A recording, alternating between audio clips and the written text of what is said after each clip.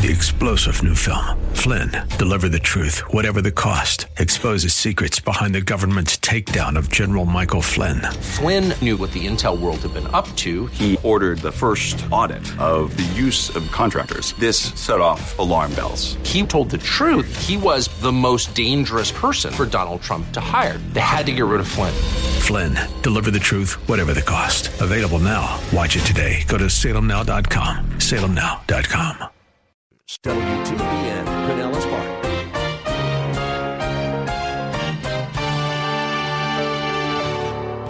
If Jesus Christ is God, then He demands absolute obedience and surrender.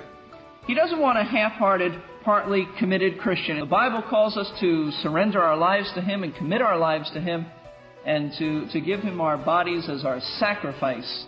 Say, Lord, you live through me. The Lord is looking for believers who aren't afraid to stand alone and to proclaim an uncompromising message of full surrender to Christ. And let me tell you, I'll just warn you, if you do that, you're going to be called all kinds of things. You're going to be called a legalist. You're going to be called old-fashioned, narrow-minded. I was called this week negative. Expect it. Joshua, the leader of Israel who took over from Moses, declared his commitment to Jehovah. He stated in Joshua 24:15, "And if it seem evil unto you to serve the Lord, choose you this day whom ye will serve, whether the gods which your fathers served that were on the other side of the flood, or the gods of the Amorites, in whose land ye dwell. But as for me and my house, we will serve the Lord." You are tuned in to Verse by Verse with Pastor Steve Kreloff of Lakeside Community Chapel in Clearwater, Florida. We are in the middle of a 3-part message today on the Old Testament prophet Elijah. Today, he will face the 450 prophets of Baal in what is probably the most remembered spiritual contest in the entire Bible. Have your Bibles open to 1 Kings chapter 18. We're so grateful that you have joined our class for today. Pastor Steve enjoys these times when he can teach the truths of God's Word, the Bible.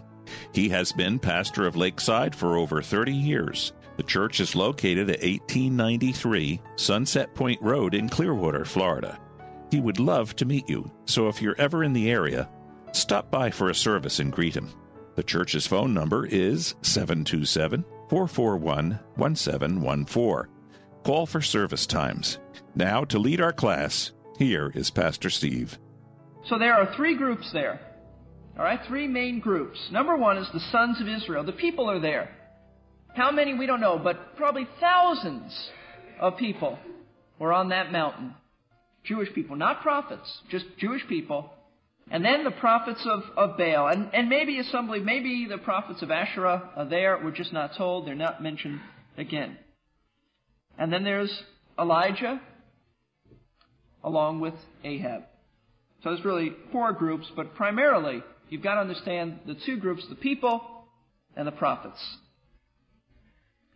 And Elijah addresses the people in verse 21. He came near to the people and he said, now he's not speaking to the prophets, this is the people.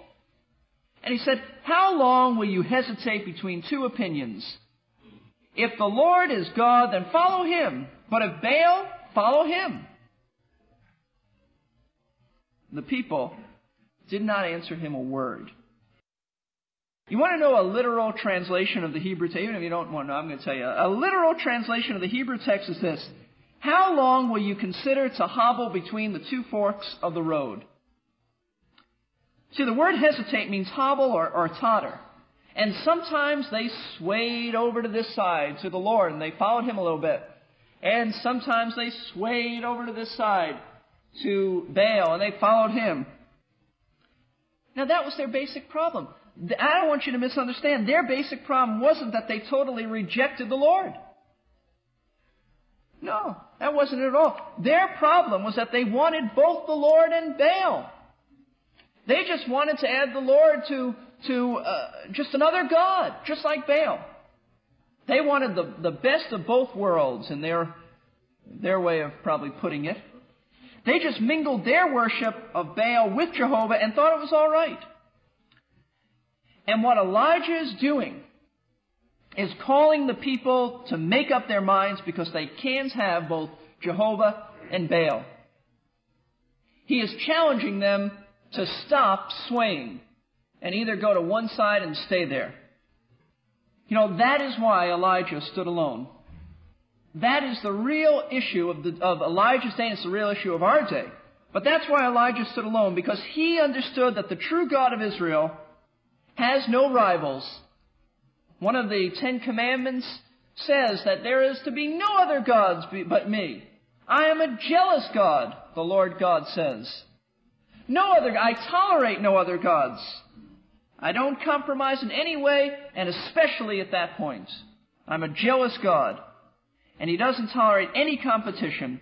And that was Elijah's message, and it made him stand out from the crowd of his day and stand alone. And he did. And I want you to know it is no different today.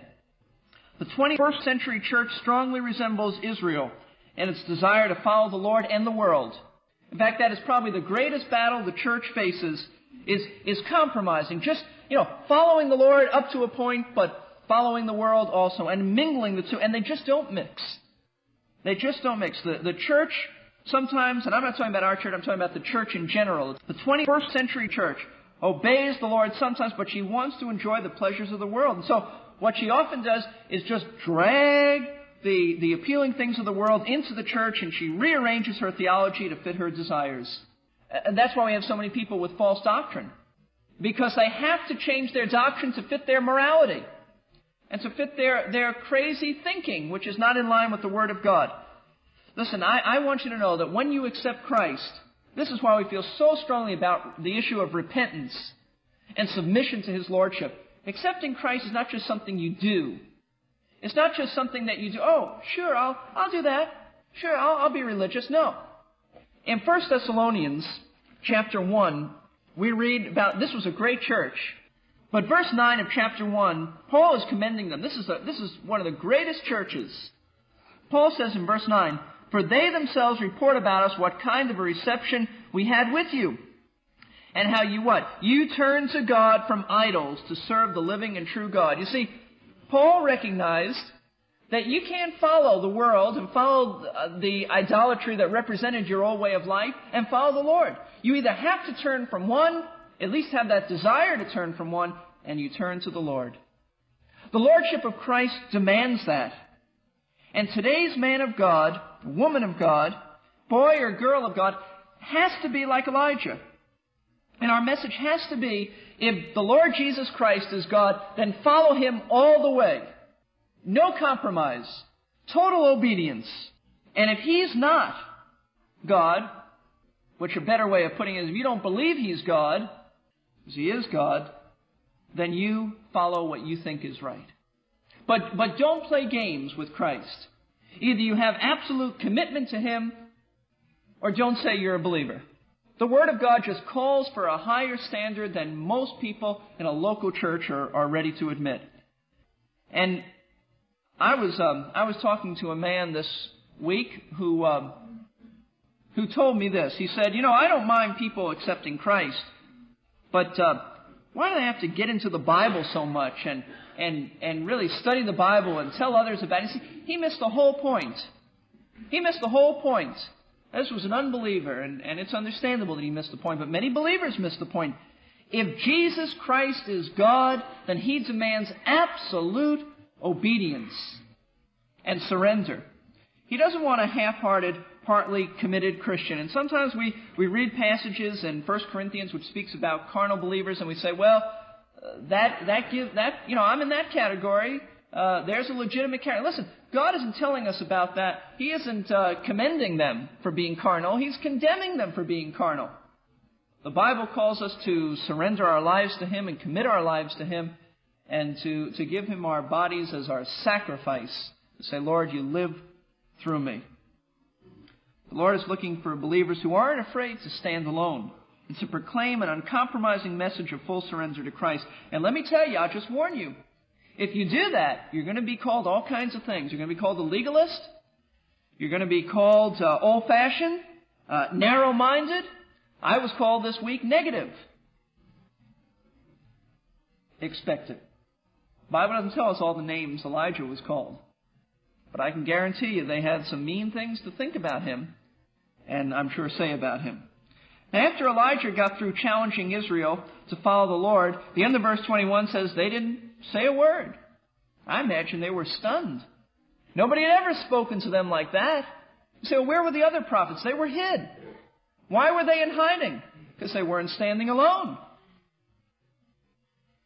There were others. Obadiah said, I've hid 100 in the caves. Where were they? Obviously, they were not there. Why wasn't Obadiah saying anything? I don't know if he was there or not. But Obadiah was a compromiser. In fact, it got so bad that Elijah complains to the Lord later on. He said, Lord, I'm the only one who hasn't bowed the knee to Baal. And God says, now wait a minute. You're the only one you know about. I've got 7,000 who haven't bowed the knee to Baal. But the point is that they were so silent that Elijah didn't even know that they were there. Because Elijah is the only one taking a stand. And it's becoming more and more popular these days for Christians not to take a stand and to just go along with the world and people who want to take Christ and the world and say, why fight it? Let's just, make the church just like the world in our music, in our theology, in our way of looking at things. Let's just let the world come into the church and we'll just relate to them. Elijah wasn't one who related. In fact, he didn't look like them. He didn't talk like them. He didn't act like them. He stood alone. But they didn't answer a word. They were stunned. And so he goes on to give them a different kind of a challenge. Verse 21. Actually, verse 22. Then Elijah said to the people, I alone am left a prophet of the Lord, but Baal's prophets are 450 men. Now, let them give 2 oxen, and let them choose 1 ox for themselves, and cut it up, and place it on the wood, but put no fire under it. And I will prepare the other ox, and lay it on the wood, and will not put a fire under it. Then you call on the name of your God, and I'll call on the name of the Lord, and the God who answers by fire, He's God. That's his challenge. Elijah is saying, all right, let me demonstrate something. I want to prove that the Lord God is the only God. So he gives Baal's prophets and Baal every benefit and every advantage. First of all, just saying, let's have a contest by fire is giving Baal, in their eyes at least, an advantage. You know why? Baal was the god of the sun. If there's anything that he ought to be able to do, it's start a fire, right? And not only that, not only was it a test by fire, not only was that to Baal's advantage, but Baal had all of his prophets standing right by. After all, the Lord only has one fellow. That's Elijah. Baal has 450 men. Certainly, he could call on fire with all of his men. No excuse for failure. If anyone could call on Baal and get results, the 450 prophets could. In addition to that, the false prophets got the first choice of the ox, which ox they'd put on the wood. Everything was in favor of Baal. And the people knew it. So I kind of like what they say at the end. All the people answer, that's a good idea. That sounds fair. We'll go along with that. You want to know why Elijah gave Baal every advantage? I thought about that this week. Why would he do all of that? There's only one answer. He had absolute confidence in the Lord. All of the advantages didn't matter. Absolute confidence in the Lord. You see, when you stand alone with God, it's because you know the power and faithfulness of God, and you don't need anybody else to stand with you. And it doesn't matter what disadvantages you have. That's not the issue. The issue is who you're standing with, not the advantage or disadvantage. You say, well, where do you get this absolute confidence in the Lord? You get to know the Lord, and you get to know this confidence, and you get to know how you can trust Him by spending time alone with Him and then watching Him fulfill His word to you. You spend time with Him. You obey Him. You do what He wants.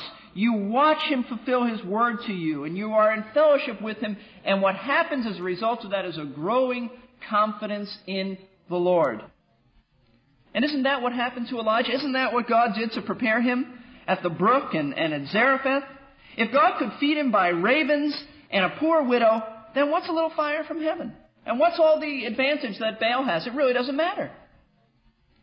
See, most of us wouldn't dare make a challenge like Elijah did because we really doubt God. The bottom line is we doubt God. We don't want to get God in trouble. We don't want to make this great boast about the Lord and then He'll embarrass Himself and embarrass us. But you see, when you have proven His faithfulness by personal experience, then you're not afraid to risk your whole reputation and to risk the reputation of the Lord. You're just not afraid. And that was where Elijah was coming from. And this is why you and I ought not to be discouraged by the trials and the difficulties and the problems that you have now. Because God is using all of that to conform us to the kind of person He wants us to be.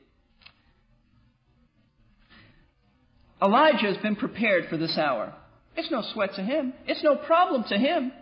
It doesn't matter if there's 4,000 false prophets of Baal. He just doesn't care because he knows who's on his side and he knows whose side he's on and he knows him. And you know, you and I need to really be thankful. And the Lord says, in everything give thanks. We need to be thankful for all the problems you have, the difficulties at work, the difficulties in your family, the difficulties at your jobs, at your school, at any circumstance of life, because they're preparing you to trust God, and they're preparing you to know that you can depend on Him in the darkest moments of life. When you stand alone, you don't stand on your feelings. You stand on the faithfulness of the Lord God, and you need to have seen Him work in your life, and you need to have proven His word faithful. So Elijah gives that challenge. He's given the challenge and the people accepted it. Now let's look at the contest. Verses 25 and 26. So Elijah said to the prophets of Baal, choose one ox for yourselves and prepare it first, for you are many, and call on the name of your God, but put no fire under. Why do you say? No tricks, fellas. No deceitfulness. Don't, strike a match and leave it there. No tricks. Then they took the ox which was given to them, and they prepared it and called on the name of Baal from morning until noon, saying, "Oh, Baal, answer us." But there was no voice, and no one answered, and they leaped about the altar which they made. Now Elijah says to the prophets, you go first, and they did. From morning until noon, they performed a weird, and I emphasize that word weird, ritual. Dr. Edersheim is a great Christian scholar, and in his Bible history, he has a book on Bible history. He gives the following accounts of this scene based on authentic information. He writes this. Now commenced a scene which baffles description. Ancient writers have left us accounts of the great Baal festivals, and they closely agree with the narrative of the Bible, only furnishing further details.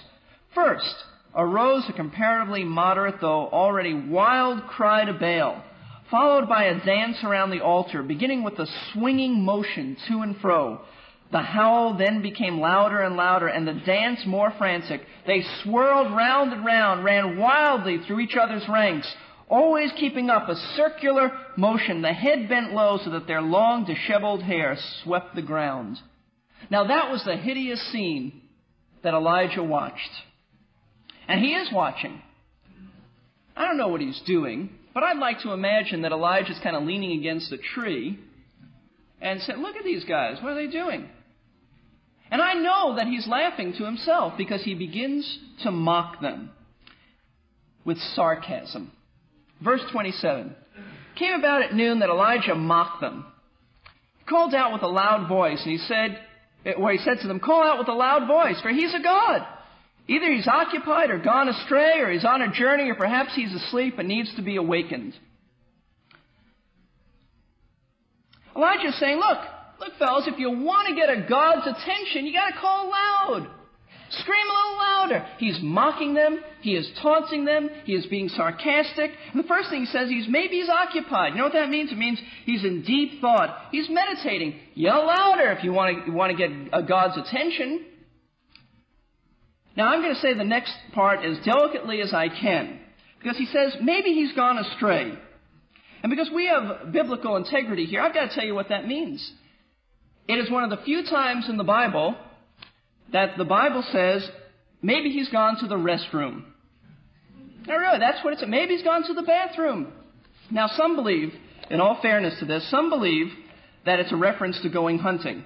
But I think those people take all the fun out of the Bible when you say that. But In either case, he's saying, yell louder.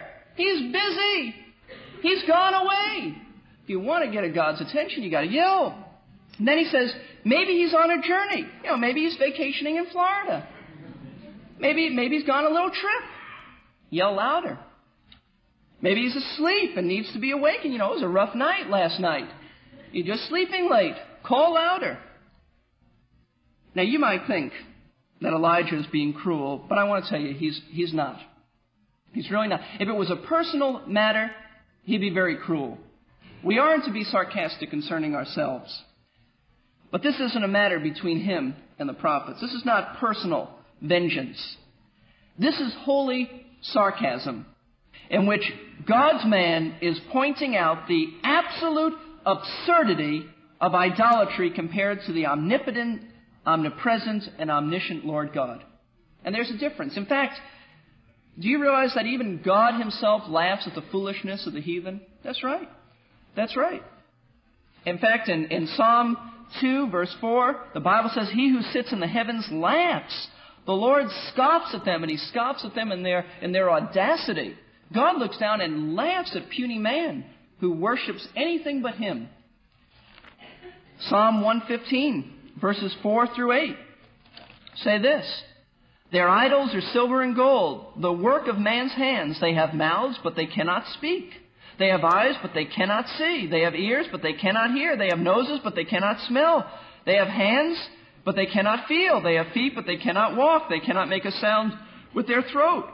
Those who make them will become just like them, everyone who trusts in them. God himself laughs and is sarcastic to those who follow idolatry. So, what did Elijah's ridicule do? It only stirred the prophets into a greater frenzy. They can't stand this. After all, the people are watching them, and they're being proven to be phonies, fakes, and so's their God. Look at verse 28 and 29. So they cried with a loud voice and cut themselves according to their custom with swords and lances till the blood gushed out of them. It came about when midday was past that they raved until the time of the offering of the evening sacrifice. But there was no voice, no one answered, and no one paid attention. In their humiliation and in their panic, they are panic-stricken now and frustrated. They cry out louder and louder and louder, and they begin to inflict self-torture on themselves. They cut themselves until the blood gushed out. Why did they do that? Probably hoping to arouse Baal's attention and pity, but the heavens just remained silent. I want you to know that there is an interesting principle here. I spoke to someone recently who told me that, many people have their own concept of God. Christians have theirs, the Muslims have theirs, the Jewish people have theirs. I said, wait a minute. That's not really the issue at all. The issue is truth. If you want to meet people who are sincere, then meet the false prophets of Baal. If sincerity ever got a person to heaven, and these fellows were going, but sincerity never did and never will. Sincerity is not the issue, because a person may be sincerely wrong. The issue is truth. The issue is, who are you following? The issue is, who do you believe in? The object of your faith, not how much faith you have or how much sincerity you have. The point is that they were wrong, whether they were sincere or not, because they worshiped the wrong God. It has always amazed me that 450 grown, intelligent men could believe in a carved idol that had never done and never could do anything to demonstrate that it was alive. But as we look at our world today, we have millions of intelligent people who believe in the false god of evolution. They do so because they don't want to admit there is a God to whom they will someday have to answer and give account. How tragic it will be for them. Thank you for being in class today. Verse by Verse Ministries is dependent on listeners like you who have been blessed by these Bible studies. Would you consider becoming a prayer partner with us and pray daily for the program? Your financial support would also be greatly appreciated. Both are needed to keep this ministry on the air. Contact us today. Our email address is contact@versebyverseradio.org. And our phone number is 727-239-0306. Our website is versebyverseradio.org. Once there, you can listen to this study and many others by clicking on Message Archive, then either sort by date or sort by album.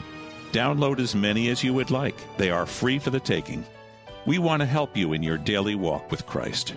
Our phone number again is 727-239-0306.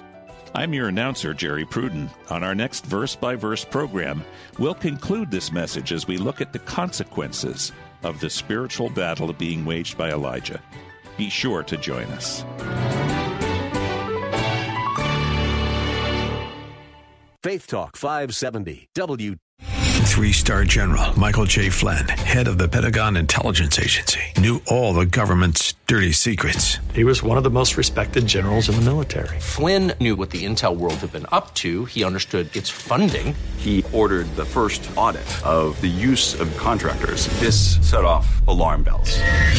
The explosive new documentary, Flynn, Deliver the Truth, Whatever the Cost, uncovers the facts behind this scandal. Flynn told the truth. He was the most dangerous person for Donald Trump to hire. I find out the worst enemy that I'm going to face in my life is right here in America. They took my assessment and they wanted me to change it. And I was like, I'm not changing it. They had to get rid of Flynn. With in-depth interviews, archival footage, and never-before-seen personal records of the man behind the headlines. I just felt like I was drowning. Flynn, Deliver the Truth, Whatever the Cost. Available now. Watch it today. Go to salemnow.com. salemnow.com.